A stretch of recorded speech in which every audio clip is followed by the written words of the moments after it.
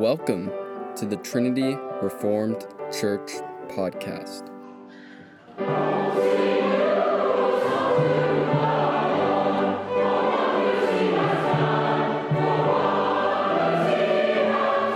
Sermon by Jason Cherry on February 19th, Lord's Day service.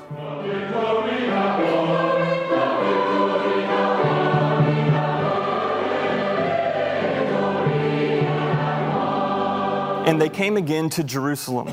And as he was walking in the temple, the chief priests and the scribes and the elders came to him. And they said to him, "By what authority are you doing these things? Or who gave you this authority to do them?" Jesus said to them, "I will ask you one question. Answer me, and I will tell you by what authority I do these things. Was the baptism of John from heaven or from man? Answer me." And they discussed it with one another, saying, "If we say from heaven, he will say, 'Why then did you not believe him?' But shall we say from man?" They were afraid of the people, for they all held that John really was a prophet. So they answered Jesus, "We do not know." And Jesus said to them, "Neither will I tell you by what authority I do these things." Let's pray together. Heavenly Father, through the preaching of your word, make the lamps of our hope burn and shine your light on the darkness in our hearts. We pray this in Jesus' name. Amen. Jesus is at the temple. It's Passover week. And during Passover week, all Jewish males are expected to appear in Jerusalem. So conservative estimates are that in Jerusalem, during Passover week, there are 180,000 people. So picture the scene. In the middle of the temple are the inner courts. Surrounding the inner courts are large courtyards surrounded by high walls and pillars. Jesus is most likely in one of the porticos surrounding the court of the Gentiles. And the courtyards are packed. It's like Times Square on New Year's Eve. And Jesus is teaching, and the people are surrounding him. They're pressing in on him. And then a confrontation erupts. A group of priests and elders engage him. These chief priests and scribes and elders are representatives of the Sanhedrin. The Sanhedrin are the governing body that rule over the temple. And they do not like Jesus. They don't like all these things Jesus has been doing. They don't like the way Jesus disrupted the temple. They don't like the miraculous healings. They don't like the content of Jesus' teaching about the kingdom of God. And they don't like the authority with which Jesus teaches. And so, verse 28, they ask him, "By what authority are you doing these things, and who gave you this authority?" Their question is a personal question about Jesus. Jesus, where do you come off healing people and teaching like you do? Jesus, where do you come off teaching about the kingdom of God with such authority? Where do you come off clearing out the temple like you did? Where's your authority? What are your credentials? See, the chief priests and the elders, they're in charge of the temple, and they're not used to people just coming in and behaving and teaching with such authority. The Sanhedrin hasn't given Jesus authority to do these things. They haven't given him the proper credential to operate in the temple like this. Where did he get his authority? Where did he get his credential? Well, Jesus said back to them, verse 29, "I will ask you one question. Answer me, and I will tell you by what authority I do these things. Was the baptism of John from heaven or from man? Answer me." So notice what happens. They ask Jesus, "What's your authority to do these things? What's your credential?" And Jesus links his authority, he links his credential to the baptism of John. Now everyone there in the crowd listening knows John the Baptist. John the Baptist was the subject of prophecy. He was born 6 months prior to Jesus. And so Jesus is asked about his authority. And he refers them to when he was baptized by John the Baptist. So Jesus self-consciously sees his baptism that gives him the authority, that gives him the credential necessary to operate in the temple. And this should cause us to reflect on Jesus' baptism. Why was Jesus baptized? Well, Matthew chapter 3, verse 15 tells us that Jesus was baptized to fulfill all righteousness. Well, what does that mean, to fulfill all righteousness? Well, righteousness, according to Deuteronomy chapter 6, verse 25, is obedience to the law. Listen to it, Deuteronomy 6:25. And it will be righteousness for us if we are careful to do all this commandment before the Lord our God as He has commanded us. And so Jesus was baptized to fulfill all righteousness, and righteousness is obedience to the law. And Christ's entire life is marked by careful obedience to the commandments of the Lord. For example, in Luke chapter 2, verse 21, Jesus is circumcised in obedience to Leviticus chapter 12, verse 3. In Luke chapter 2, verses 22 and 23, Jesus is presented in the temple, and that according to the law of Moses. In Luke chapter 2, verse 42, Jesus goes to Jerusalem to the Passover when he is 12 years old, in obedience to Exodus chapter 34, verse 23. And throughout the Gospels, Jesus observes the Jewish feast commanded in the law of Moses. And Jesus observed the Old Testament law at His baptism. Christ's baptism is His ceremonial ordination into the priesthood, where He is set apart as a priest. Now, there were 3 requirements to become a priest. First, you must be 30 years old, according to Numbers chapter 4. And this is why Luke chapter 3, verse 23 tells us that at His baptism, Jesus was 30 years old. The second requirement to become a priest is you must have a special calling from God, just like Aaron had a special calling from God in Exodus chapter 28. And this is why in Hebrews chapter 5, verses 4 through 10, it goes through theological specificity in telling us how Jesus was called to be a priest. So to be a priest, you must be 30 years old, you must have a special call from the Lord, and third, you must be sprinkled with water. And this according to Numbers chapter 8, verses 6 through 7. To become a priest, you must be sprinkled with water, and that by a priest. Well, John the Baptist is not just a prophet. John the Baptist is a priest. His father was a priest, and according to the Old Testament law, you inherited that office from your father. So Jesus is baptized by a priest. And at Jesus' baptism, He is publicly confirmed for all the people to see, for all the people to verify that He is now a priest of God. Now, Jesus is not a priest in the line of Aaron. Hebrews makes this plain to us. Jesus is a priest in the line of Melchizedek. Yet, He still goes through these Old Testament rites for the priesthood. Why? Well, again, to publicly establish His authority as a priest, to publicly establish that He does have the right to teach the people, that He does have a right to go into the temple and do these things. And so Jesus is asked about His authority, He's asked about His credential, and He refers them to His baptism by John the Baptist at 30 years old, the age at which a priest begins his ministry. In other words, Jesus self-consciously sees His baptism as the moment He is anointed as a priest. And so when Jesus pronounces judgment on the temple, like He did back in Mark chapter 11, verse 15, what is He doing? He's exercising His authority as a priest. The priestly role is associated with, the tabernacle first, but then the temple.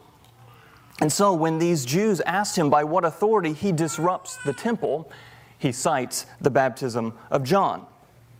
And the argument's pretty simple. Jesus is arguing that since John's baptism was from heaven, Jesus has been truly ordained as a priest. And therefore, He has the authority to do these things. He has the authority to teach in the temple and to disrupt the temple like He did. And so look at this again, picking up in verse 28. They said to Him, "By what authority are you doing these things? Or who gave you this authority to do them?" And Jesus said to them, "I will ask you one question, answer me, and I will tell you by what authority I do these things.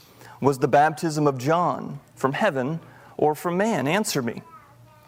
And they discussed it with one another, saying, "If we say from heaven, he will say, 'Why then did you not believe him?' But shall we say from man, they were afraid of the people, for they all held that John really was a prophet. So they ask him, by what authority do you do these things? And in verse 30, Jesus asks them a counter question. Is the baptism of John from heaven or from man? Now that may not be a tough question for you, but for them, it is a tough question. And so they call a meeting to discuss their answer options. Verse 31, answer option 1. Okay, if we say the ministry of John is from heaven, then what are we admitting? Well, we're admitting that Jesus has the authority to teach and heal and operate in the temple. And we don't want to admit that. What else can we say? Answer option 2, verse 32. Okay, well, if we say the ministry of John is from man, then what are we admitting? Well, then we're admitting that we're ignorant, because everyone knows that John is authorized by God as a prophet. The whole nation knows that John was from God. And so, if the Sanhedrin denies this plain fact that all the people know, everyone will say, well, how can you not see it? You're the leaders. You're supposed to know these sorts of things.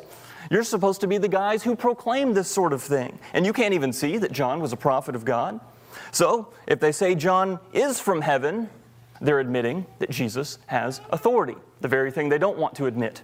If they say John isn't from heaven, then they're admitting their ignorance before the people who all knew that John did have authority from God. And so, what do?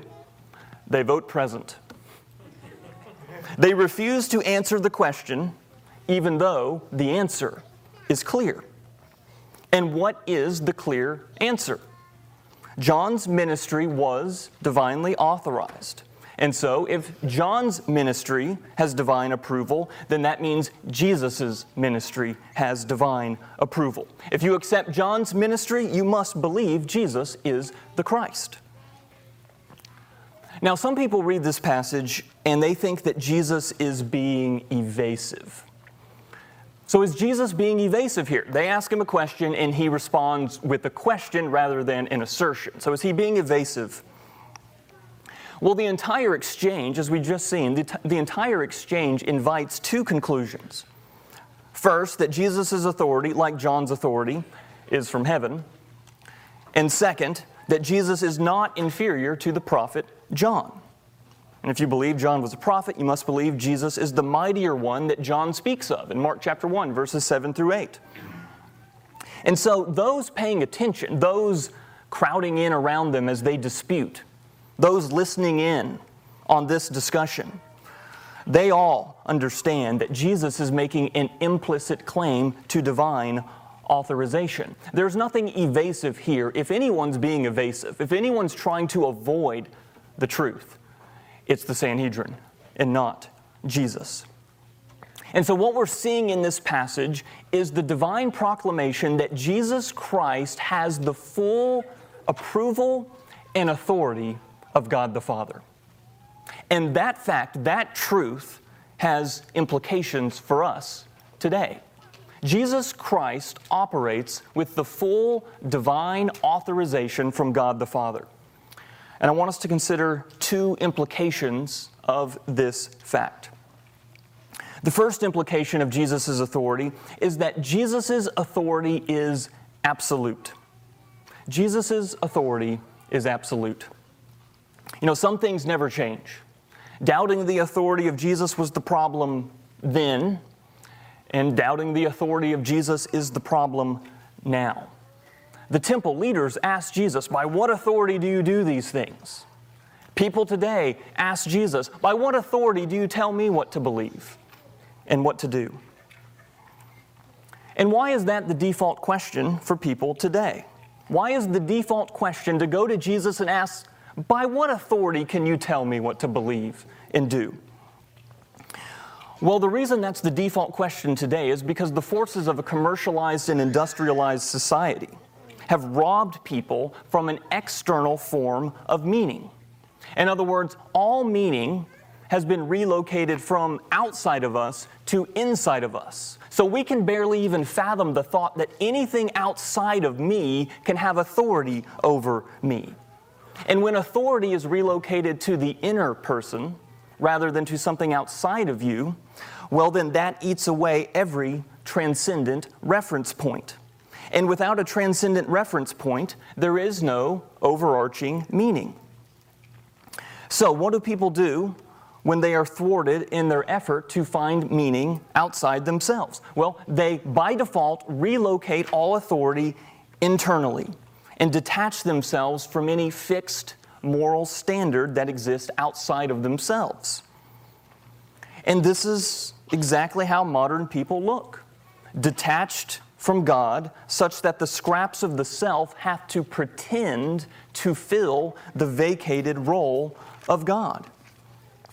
And that's why people's identities today are constantly changing and shifting, like a disordered piece of modern art that's a mere collage of random images. People today experience unwanted weariness and emptiness. They feel fragile. But why? Well, it's because they are adrift in the relentless convulsion of a weightless world. And why is the world weightless? Well, it's weightless because people go to Jesus and say, "By what authority do you?" It's weightless because there's very little room for God in our thinking. And so we relocate authority from an external source, such as God, the Bible, and the church, to an internal source, such as our feelings and our conscience. But that self as a substitute authority for God never works. Why not? Well, for the same reason making a kindergartner principal of the school doesn't work. The kindergartner doesn't have the resources or the wisdom or the strength or the knowledge or the competence to handle all the problems and all the situations of the school. And likewise, the self doesn't have the capacity to take over the function of God. The self, born in sin, is finite, merely a human composition. And as such, the self has no transcendent rudder. The self, in and of itself, has no divine compass and has no heavenly provisions. Therefore, the self, independent from God, has no capacity to overcome the world. Without Christ, the self is always overcome by the world. Now, from start to finish, the point of these 7 verses is that Jesus' authority is from God. And thus, Jesus' authority is absolute. And to say that Jesus' authority is absolute is to say at least 3 things. It's to say, first, that we shouldn't doubt or question it. Just as Abraham did not waver in his belief that God would grant Sarah a child, so should we cling to His authoritative word and His authoritative promises. Second, to say that Jesus' authority is absolute is to say that His lordship transcends all other potential loyalties. We are right to be loyal to our parents and our nation and our friends, and yet loyalty to Christ must be without rival. And third, to say that Jesus' authority is absolute is to say that it covers all areas of human life. Everything we do either glorifies God or it doesn't. And Jesus has the right to order every aspect of human life. And this He does through His Word. And so Jesus' authority is His right to tell people what to do. You see, God's sovereignty is about His might, but God's authority is about His right. Jesus' authority means that He has the right to be obeyed. He has the right to tell us what standards govern our beliefs and behaviors. And so the first implication of Jesus' authority is that His authority is absolute. The second implication of Jesus' authority, following from the first, is that Jesus' authority, therefore, is higher than yours. Jesus' authority is higher than yours. Now, you have a love-hate relationship with authority, and it works out something like this. When you are in authority, you love it, and you demand that it be respected, and it's hard to understand why people wouldn't respect authority. But when you do not have authority, you resent it. See, people don't like authority over them. They don't like authority higher than them. And that's fundamentally why the Sanhedrin hates Jesus. He's a challenge to their authority. They're blinded by their obsession with power, and they don't like an authority higher than them. And this passage reminds us that not only is Jesus' authority higher than the Sanhedrin, but his authority is higher than yours. Jesus Christ walked this earth with full, unhindered authority. No other human being in the history of the world can accurately claim to have done that. Not Alexander the Great, not Genghis Khan, not Julius Caesar, not Napoleon, and not George Patton in North Africa. What is Jesus' authority? Well, the Greek word that's used here is exousia, and it means to have the right to control or govern. The right to control or govern. You know, there's a lot of talk these days about rights. Debates rage about whether or not we have a right to health care, or whether or not we have a right to a certain standard of living, whether or not we have a right to someone else paying for our education.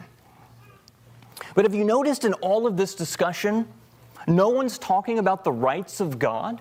What about the rights of God? As Christians, we should faithfully talk about rights. And that starts first with, of course, separating man-made rights, also known as positive rights, from natural rights. But even then, once we put man-made rights on the side and recognize that they're not legitimate and just hold up natural rights as the proper way of discussing rights for man, even then, we have to acknowledge that all discussion of rights, all discussion of natural rights, doesn't begin with, well, what rights do I have? No, it begins with God and His rights. What are the rights of God?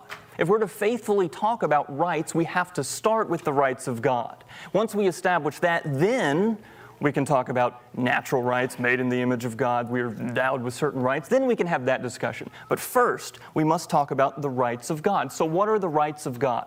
Well, the right of God is that He has supreme authority. He has the right to rule and govern all things.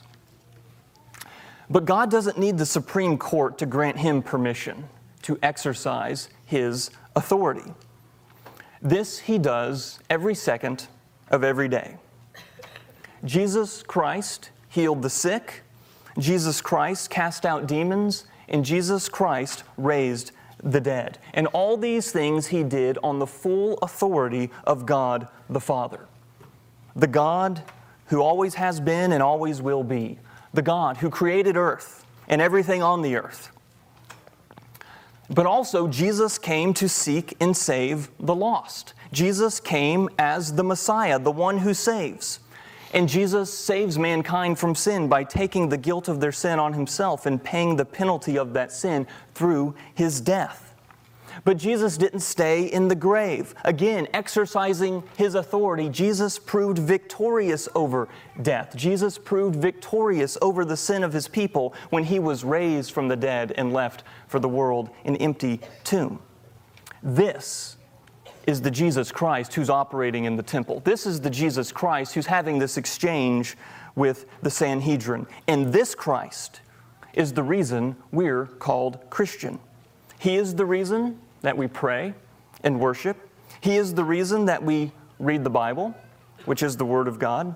He is the reason that we live in fellowship with other believers. He is the reason that we raise our families to trust and obey. And He is the reason we do all the things we do in faith. Let's close by praying together. Heavenly Father, give us the help of Your grace, that in keeping Your commandments we may please You through our Lord Jesus Christ. And we recognize the full and supreme authority of Jesus Christ and admit that our complete joy is found only when we submit ourselves to the authority of Christ. We pray all this in Jesus' name. Amen. Thanks for listening. If you want to find out more, check out our website at trinityreformedkirk.com. That's trinityreformedkirk.com.